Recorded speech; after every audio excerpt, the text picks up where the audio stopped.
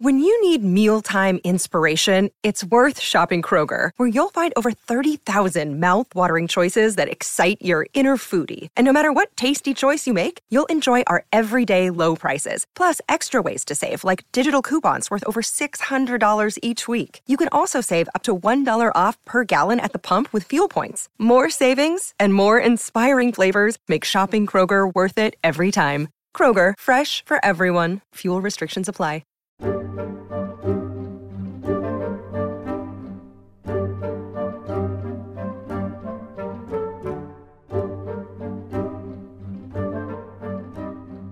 Hey everybody, welcome to the test review for the legislative branch.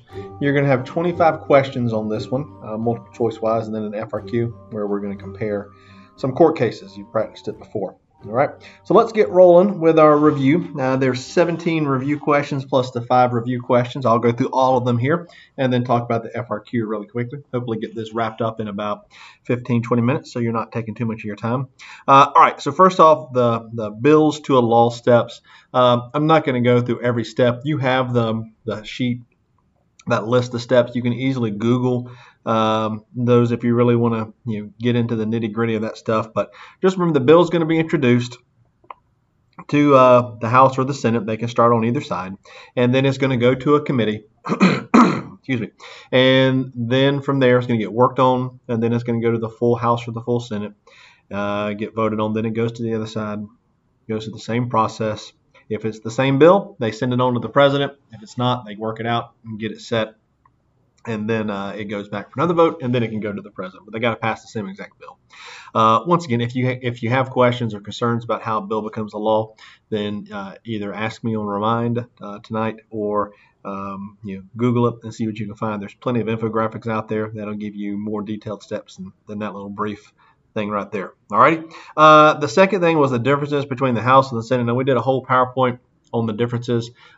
Things like the Senate has a filibuster and the House doesn't. The House is more formal. The Senate is less formal. So those types of things. Some other things that you might need to know is that the House is based on representation. The Senate is equal. The House has 2-year terms. The Senate has 6-year terms.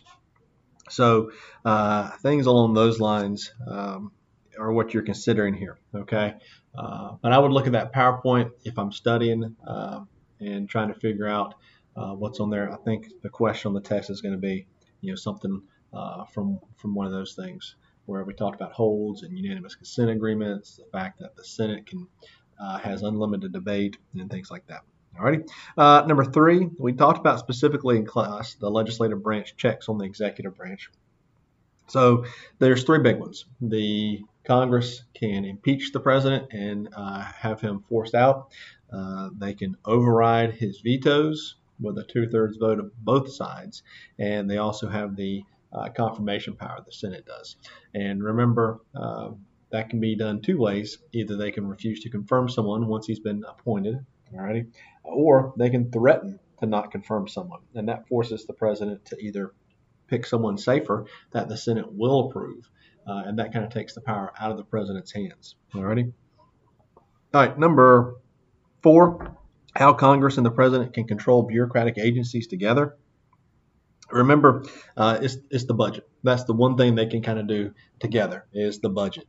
The president has nothing to do with oversight, so he doesn't take part in that process, but they can work on the budget. And if they can come to an agreement on that, they can work on that together. Number 5, pork barreling and an example. The example I don't think is too important for this, as long as you understand what pork barreling is. And remember, pork barreling is where legislatures are going to take money, and that sounds shady. It's not take. They're just going to use federal funds and get it for a program, a project in their home district or their home state. Okay, and it really only benefits them and their states. Congressmen love to do it because it allows them to be able to point to it during re-election years and say, hey, look, that money I got for this project. Alrighty. 6, the committees and subcommittees. Remember, there are standing committees on both sides. There are subcommittees of those committees on both sides. And this is where the work of Congress takes place. All right. It's not like movies sometimes show it, TV shows show it, where they're sitting and debating a bill and with everybody. It takes place in the committees. That's where the work takes place, is in these committees. Number 7, iron triangles. I feel like we've gone over iron triangles so many times this time. I really hope it's on the AP test because we really hammered it home. But this is just the relationship between the bureaucratic agencies, the congressional committees, and the interest groups. On the test, there's a diagram that you'll have to put them kind of in order.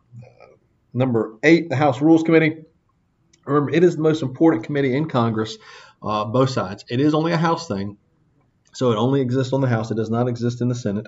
And they set the terms and conditions and regulations for bills. They can say how long something's going to be debated. They can set it as an open bill, a closed bill, where they're not going to allow amendments, or they are going to allow amendments to the bill. So just a lot of things the Rules Committee can do, and it's a very important one because if they really want to crush something, they can crush it. Alrighty. Number 9, bicameralism. We said it's just simply the 2-house legislature. Pretty simple. Cloture. All right, cloture. This is how we end a filibuster. Remember, filibustering is something that's going to happen on the Senate side. It's a tool of the minority party, and it's where they're going to try and talk a bill to death. Now, when you talk a bill to death, you're not actually killing the bill. You're just trying to delay action on other pieces of legislation. So if you're up there filibustering and talking about a bill, and I have a bill that's very important to me in my home state, and I'm like, man, we got to get this person to be quiet, I might make a motion for cloture. Okay? Now, I'm going to go kind of slow here. To make the motion, you got to have 16 people back you up. Yes, we also want to have cloture. Okay? We want to close this thing out. All right? Once you have the motion approved for cloture, then you have a vote. And the cloture vote ends debate. So I'm talking about an issue. I've been talking about it for 10 days now. It's time to move on. So let's stop debate. We're going to stop the time allowed for talking, and we're going to move right to a vote. All right. So if you get 60 people to vote with you on cloture, the debate ends, and you have a vote on the issue, whatever it might be. So here's Senate Bill 5. I'm talking about it. I've been talking about it now for 6 days. You're ready for me to end. You make a move for cloture. You have your people who back you up. And then the whole Senate votes on it. If 60 senators agree with you and vote on the cloture, debate ends, and we'll go right to a vote on the issue. So cloture is going to basically put a stop to all debate. Even if I've been talking for 6 days and there's people lined up behind me to talk about it, they don't get to if the cloture vote passes. Okay, so they don't get to if the cloture vote passes. Number 11, log rolling. That is just the favors that congressmen do each other. So, hey, if you vote on my bill, I'll vote on yours. Or if you get this person named to this place, I'll vote on your bill, stuff like that. Number 12, why Congress does not always side with the president. Well, it's because they deal with different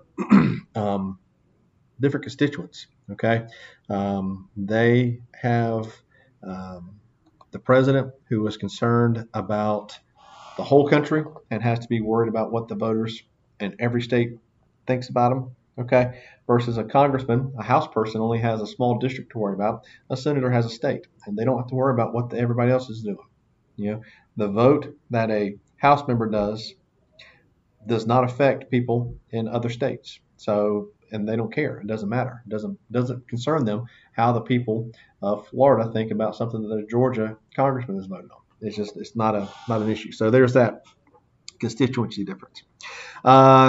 13, congressional leadership positions and what they do. All right, the speaker is only on the House side. Remember, there is no there is no Speaker of the Senate. There's only a Speaker of the House, and they drive the agenda for the majority party in the House. All right, that's the main thing. Most decisions are going to go through them. They are the leadership of the House, and they come from the majority party. They work with the Rules Committee to set agenda debate, debate rules and things like that for a bill. They set the committee chairpersons. All right, they can play a role in the picking who's on the committee. So a lot of power comes with the Speaker of the House. All right, and it is the majority party only. Majority and minority leaders are on both sides. There's a House Majority Leader and a Senate Majority Leader. And then there's a House Minority Leader and a Senate Minority Leader. So they're both places. Let's do the House first. The House Majority Leader is going to work with the Rules Committee and the Speaker of the House to work on the agenda, to put people on committees and all those sorts of things. Okay, they are just typically the next step down. They're almost like the Vice President. Alrighty, and then the Minority Leader on the House side, really, they don't get to do much because the minority party in the House does not have much power. Okay, and that's a key thing to remember. The minority party leadership is really, and the minority party in general, is very limited in what they can do. And it's just how it is. All right. They will make strategies and try and come up with ways to try and stop the majority party from pushing everything they want through. But at the end of the day, there's not much they can do. On the Senate side, the majority and minority leaders are supposed to work together to work through the agenda. It's supposed to be maybe a more cordial relationship between the two, although right now it's kind of not. The whips. Both sides have whips, House and Senate, and there are Republican whips and there are Democrat whips. And then there are assistant whips, junior whips, something like that. Okay, but anyways, the whips, these are the people that are going to kind of do the grunt work almost of the leadership. All righty. So, hey, we have this impeachment thing going on in the House. The whips are going to the House Republicans and the House Democrats and saying, how are you going to vote? If we decide to push these articles of impeachment, are you going to vote with the party? If you're not, they're going to try and convince you to vote with the party. If they can't convince you, then they're going to run to the leadership. And this is where things can get tricky for you if you're refusing to vote with the party. They can't kick you out of office, but they can make it difficult on you. Okay, but that's the whip's job. They take care of rounding up votes, making sure people are voting the way they're supposed to, getting an idea of how people feel about legislation. If you have problems, you can go to the whip. It's not just rounding up votes and things like that. It's also kind of a sounding board, all right? And you're not going to go directly to the leadership, but you could go to the whip, all righty? All right, gerrymandering. Remember, gerrymandering is the manipulation of the boundaries of congressional and state districts, state level districts that are going to be drawn in an unfair manner. And you draw them, okay, to kind of give your party an advantage. And both sides do it, Republicans and Democrats. All right. 15, nuts and bolts of Congress. Understand both sides and the differences. This goes back to the number 2 that we talked about. There's a lot of differences between the House and the Senate. If you understand that PowerPoint where we talked about that stuff, and then some of the kind of just regular old stuff where 2-year terms versus 6-year terms for the Senate, 25 versus 30, localized district versus the state, things like that. You should be okay with that one. All right. 16, committees and how they can address issues with within a bureaucratic agency. So remember, okay, the committees, Congress in whole has 2 things they can do. They can control the budget and they can do oversight. Okay, the committees, they really control the oversight process. If an agency is doing something that they're not happy with, then they can call them in for a hearing. And nobody in the bureaucracy wants to be called before Congress to answer questions. Okay. Lastly, for the normal questions, number 17, the discharge petition. This is where if a bill, this is a House only thing, if the bill has been in committee for over 30 days with nothing happening to it, so it's just sat in the committee, you can make a motion to discharge it without committee approval. And it would come out of the committee with them not doing anything to it. All right. More often than not, it's not going to work out because who's in charge of the committees? The majority party. Who's in control of the full House? The majority party. So if the majority party has decided we're not going to do anything with this bill, good chance it's not going to pass the full House. So discharge petitions don't get used too often. All right, your review questions. The first one there is the Federalists versus Anti-Federalists. Just remember that the Federalists, they were okay with the large republic, the large central government, and all that came with that. The Anti-Federalists, they wanted the small republic, more state rights, and state protections and things like that. All right. The checks on the power of the bureaucracy. Remember, you've got the budget and oversight. So this goes back to number 16 there. Those are really the 2 big things that can be done to curb the power of the bureaucracy. Congress can also write new legislation and things like that, but That takes a while. The easiest thing is to do, let's mess with the budget and let's call them in for an oversight hearing. Shays Rebellion. Shays Rebellion pops up from time to time. So here it is. Just remember, this was when there was a rebellion up in Massachusetts. They called for help. No one came. And so they said, hey, that shows how weak the Articles of Confederation is. Okay. Executive agreements. Remember, those are the things the president can do with other countries, and it gets around Senate approval. So that's an important power. And, it's something that the president can use to avoid that check and balance thing that Congress has on it. And then lastly is federalism. Federalism, remember, is the sharing of powers between multiple governments. We have the national government, which has power over us, and we also have the state governments and local governments and all those. All right, last thing, 5 minutes here. Your FRQ is going to be a court case comparison. Remember, I said the argumentative thing I didn't want to do because we haven't practiced it yet. So we'll practice it the week before Thanksgiving. So there are two court cases you had to know from this thing. So it's going to be centered around one of those. You have Baker versus Carr and Shaw versus Reno. And there'll be no information on the FRQ about Baker versus Carr or Shaw versus Reno. The information will come from a different case. All right. So there will be a case that we have not talked about on there. The prompt will give you the information, and then you answer the questions. All right. So let's talk about Baker versus Carr, and then let's talk about Shaw versus Reno. So you'll be somewhat prepared for those. You might want to look them up yourself if you're going to study. Baker versus Carr, okay, happened up in Tennessee in the 1960s. There was a law on the books in Tennessee from 1901 that said the state is going to redistrict. All right. And they had not done so since 1920. So here it is in 1960. This guy Baker lives in Shelby County, Tennessee, and it has gotten huge. There's lots of people living there, a lot of economic stuff going on. So people have moved in for jobs and all that kind of stuff. And so he's saying my vote's not counting. There's too many people here.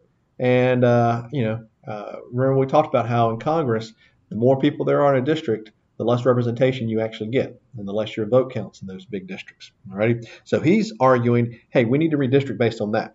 And he's saying the 14th Amendment says equal protection, and I'm not getting that equal protection. All righty. And so that's what it's based around. The court is eventually going to rule that the districts were and needed to be redone. Okay. And excuse me. Very sorry. And so that's where that comes from. Okay, it's going to lead to the one person, one vote doctrine, where we're trying to keep the districts as equal as possible. The other thing you need to remember is that Baker versus Carr is going to get the courts into the process of looking at districts. They had not done this prior. Okay, they said that's a political question. We don't answer political questions. All right. One other distinction you need to make for Baker versus Carr, and this is very important for tomorrow, is that Baker was questioning the state district lines, not the congressional national lines. All right. Okay. So then Shaw versus Reno was in North Carolina. And during redistricting in 1990, North Carolina had drawn some lines that, and they had done one district that was black majority, okay, of voters. And they submitted it to the federal government because that's who had to approve it. And they said no. They struck it down. Janet Reno was the Secretary of State at the time. She struck it down. So they redrew, and they came up with two black majority districts. Okay. Well, this is going to get some voters in North Carolina upset. And so 5 white voters are going to sue based on the Equal Protection Amendment of the 14th Amendment. And they're going to say that they are being, their votes are being their voting power is being taken away based on the whole one person, one vote thing. All right. The Supreme Court is going to say, no, not really. All right. So as far as the white voters versus their votes being taken away because of the black districts and stuff like that, that's not what they were concerned about. They did say it was bizarre and strangely drawn districts, but that the white votes were not, you still had equal protection. All right. But they did say you shouldn't draw lines around racial lines. So that's where that comes from. Okay, so that's Baker versus Carr and Shaw versus Reno. Now, the third part of your prompt deals with something called stare decisis, and I debated on whether to leave this in there or not. And I think it is a pretty easy concept, so I'm going to leave it in there. Stare decisis is a Latin term, and it just means to let the decision stand. So court will look at previous cases that are similar. Alrighty. So if something has happened in the past and now we have a case, they're going to say, hey, we did this already. Okay. The whole Roe versus Wade thing, I personally think they'll look at all these abortion laws that are being declared unconstitutional and like, we've already decided this. Stare decisis. We're just going to let that decision stand. That's all that means, is we're not going to make a new decision. We're just going to let the old decision and the old court case stand. You might also see a precedent. All right.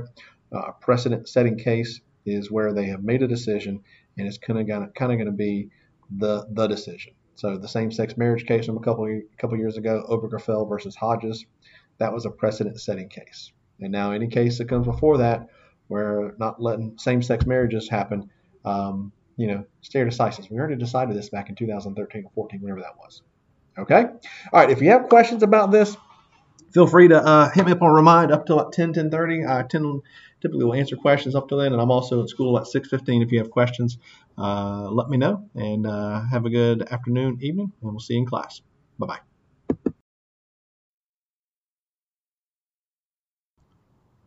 The music at the beginning was from filmmusic.io, and it was The Path of the Goblin King by Kevin MacLeod.